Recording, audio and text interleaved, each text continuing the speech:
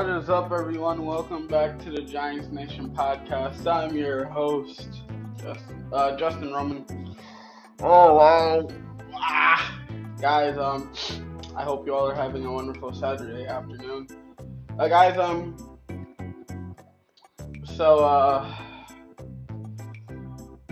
Guys. We're just, how I get down when I'm on my podcast. We start talking about, the Giants and stuff like that. And that's what I'm about to do. That's what I'm about to do. Listen, a lot of you guys know that I am a big listener, when it comes to Giant football, because this is a team that I cheer for. This is a team that I, desire. This is a team that I rant every Sunday. Either we win or we lose, I still love this team. I've been a Giants fan my entire life, and I will always be a Giants fan because this is the team that I've chosen to cheer for. And and call me crazy, you really can't separate yourself from that, because you have to ask yourself, did I buy all this merchandise for nothing? Did I buy these caps? These caps that support, that have my team on. Did I buy those for nothing? Did I buy a player that has played for a team that I cheer for nothing? So you really gotta ask yourself that. And sometimes I ask myself this. I ask myself that question. But at the end of the day, this is my team. And you have to learn you gotta learn on how to take, the anger, take it all in and somehow flush it down. Because sometimes that anger can really make you betray your team, and a lot of people, they're not gonna call you a true fan. You only need that's the one rule in the end as a football fan. You gotta like one team. You can't like two teams. If you're a true football fan, you gotta like a team. You can't say you like the Jaguars, but then you like the Chiefs, because you want to ignore, and this is how my brother is. My brother, he's a Bears fan. We all know the Bears stink. I never ever in my life I never would even imagine someone being a Bears fan, in upstate New York especially. But look sometimes people, they want to, they usually do that because they don't want to let other people embarrass them about the team that they cheer for. See, I'm different. I can take words. I can take words as long as I can, because I've been dealing with it for the past decade. And I still walk around with Giants gear on, because I am a loyal fan. I am a true football fan, So, if you really love your team,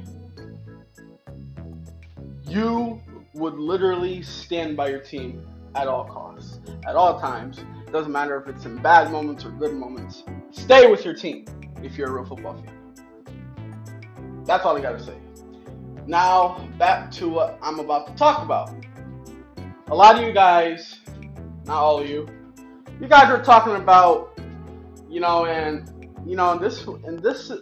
this one topic that I'm about to talk about really has got me excited, because a lot of Giants fans, not a lot, there's some Giants fans out there, I'm not going to point out any names. There's some Giants fans out there that don't have any faith in this kid, No, because he turns the ball over. Some Giants fans they even gave Daniel Jones the nickname "Turnover Machine" because he turns the ball over a lot. But Daniel Jones, guys, he's not Patrick Mahomes, and I don't know how many times I gotta keep mentioning this. He's not Patrick Mahomes. He's not Josh Allen. He's not Lamar Jackson. He's not Kyler Murray. Daniel Jones, as much as I like for the past year, as much as I've been standing up for this kid, I'm gonna be real. Daniel Jones, he's not, and I'm pretty sure Daniel Jones would agree with me on this. And I'm not trying to say the guy sucks. Daniel Jones, he won't ever be up there in the top 5 overall. You can't compare his mechanics to Josh Allen. You can't compare it to any of the top quarterbacks. Because all these quarterbacks, they show a lot of things. Daniel shows a lot of, which they're not every other quarterback that you can name that's either on a good team or either they're on a good team or a bad team. Daniel Jones, he's not that different. The one difference that I would say that really differently compares Daniel Jones to all these other quarterbacks. Daniel Jones, he doesn't, he can throw the ball, he can run the ball, he's quick when it comes, he's a very quick thinker, if he sees a defender in his face, he's gonna either run away from the defender, go out of bounds, or just throw the ball away. Or if someone's open, he throws the ball to an open receiver or a tight end. Daniel Jones, he's not saying that he's not. I'm not gonna say he's a top 5 quarterback overall. I think, and I don't think I told you guys this for the past I don't think I ever told you guys this on my podcast, but I really think if Daniel Jones has a good supporting cast, if guys can stay healthy, and if Mike Kafka, which I'm expecting, can get these guys rolling, I think Daniel Jones, it's okay to say that he's at least a top 15, top 10-ish quarterback. If you actually think about it, he can do all the things. He can do all the things that any other quarterback can do. He's not as athletic as all these other quarterbacks, and he's not as aggressive. Those are 2 things that he doesn't show. The other things he can show that other quarterbacks can do, And the reason why I'm bringing this up, because a lot of you guys who have been following my podcast, you guys been telling me that Daniel Jones, look how confident this kid is, talking about the Giants offense. Look it. This is exactly what the Giants and Daniel Jones needed. With OTAs getting started this week, that means it's time for this kid and the rest of this offensive unit to learn the system, under Brian Daboll and offensive coordinator Mike Kafka. The transition sure won't be easy, but things are looking promising so far. Look at guys, the main reason for that is Daniel Jones and his newfound confidence. When he was running the show for former offensive coordinator Jason Garrett, things couldn't have been more vanilla. Jones looked far from a former number 6 overall pick, and it showed in the worst way possible for the Giants as a whole. Look at guys, things have changed in East Rutherford though, and here's why. Daniel Jones, he is ready to let it rip in 2022. This is what Daniel Jones said. I'm certainly confident in myself, the team we have, the coaches, and the system.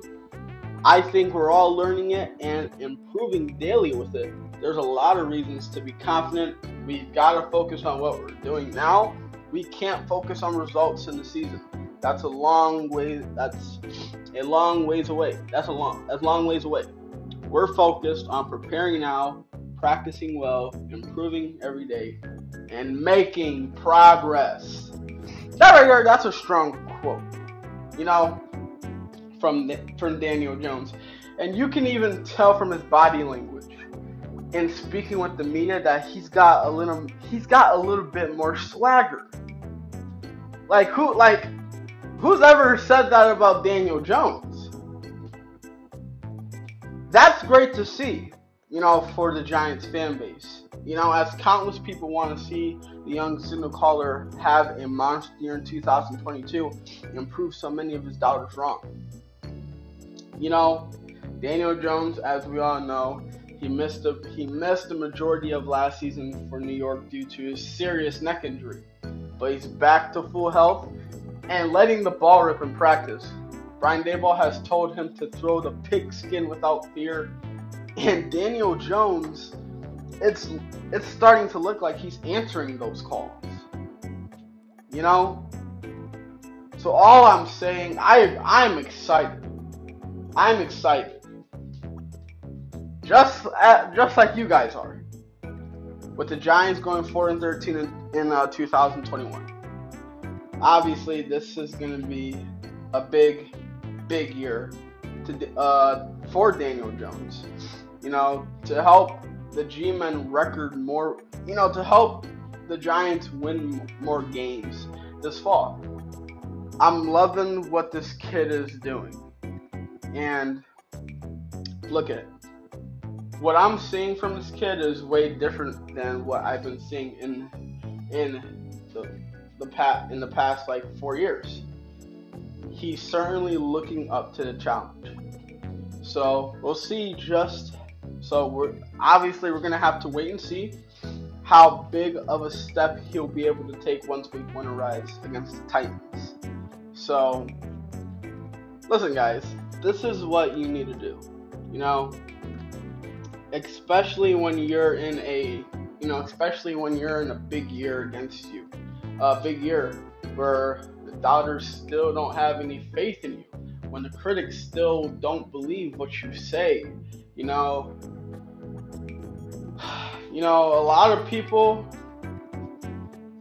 of people said that this kid was going to be the next Johnny Manziel, and that's the one thing that pissed me off. I'm not saying Johnny Manziel sucks. This dude he's in the other football league. I forgot what it's called. The XFL. Johnny Manziel is balling out. It still looks like just watching him play. It really looks like Johnny Manziel still has what it takes to play in the league. But he retired. He gave up on himself and on his career. I don't see that in Daniel Jones. The reason why a lot of people were comparing this kid to Johnny Manziel because Daniel Jones didn't have that. He didn't have that bad of a record at Duke. Same thing with Johnny Manziel. Johnny Manziel was a monster in college, and right then and there, he got drafted to the Browns. But first of all, can you really look at the comparisons between those two? Johnny Manziel went to the Browns. The Browns at that time were horrible. The Giants were horrible when they drafted Daniel Jones. Everything Daniel Jones and Johnny Manziel, everything Daniel Jones went through, Johnny Manziel went through the exact same thing. A bad offensive line, an okay receiving core, great running backs, bad head coach, bad offensive coordinator, an okay defense, and a bad secondary. you see the comparisons. So I get why a lot of people see why this kid could be the next Giant himself. But in the games where the Giants' offensive line did show up, in games where the offensive coordinators would call great plays, and where in games where the receivers showed up and where Saquon Barkley bought out, Daniel Jones bought out as well. So all I'm saying is this: now he has an offensive line that looks. This offensive line really looks like the best starting lineup. Obviously we won't know who's going to be starting for the Giants offensive line obviously until probably around August or early September, obviously because that's when teams start prepping for the NFL season. But I already have my prediction for the Giants starting offensive line. I have Andrew Thomas at left tackle. I have Mark Glowinski at left guard. I have Luciano at center. I have Max Garcia at right guard, and I have Evan Neal at right tackle. That is a great offensive line.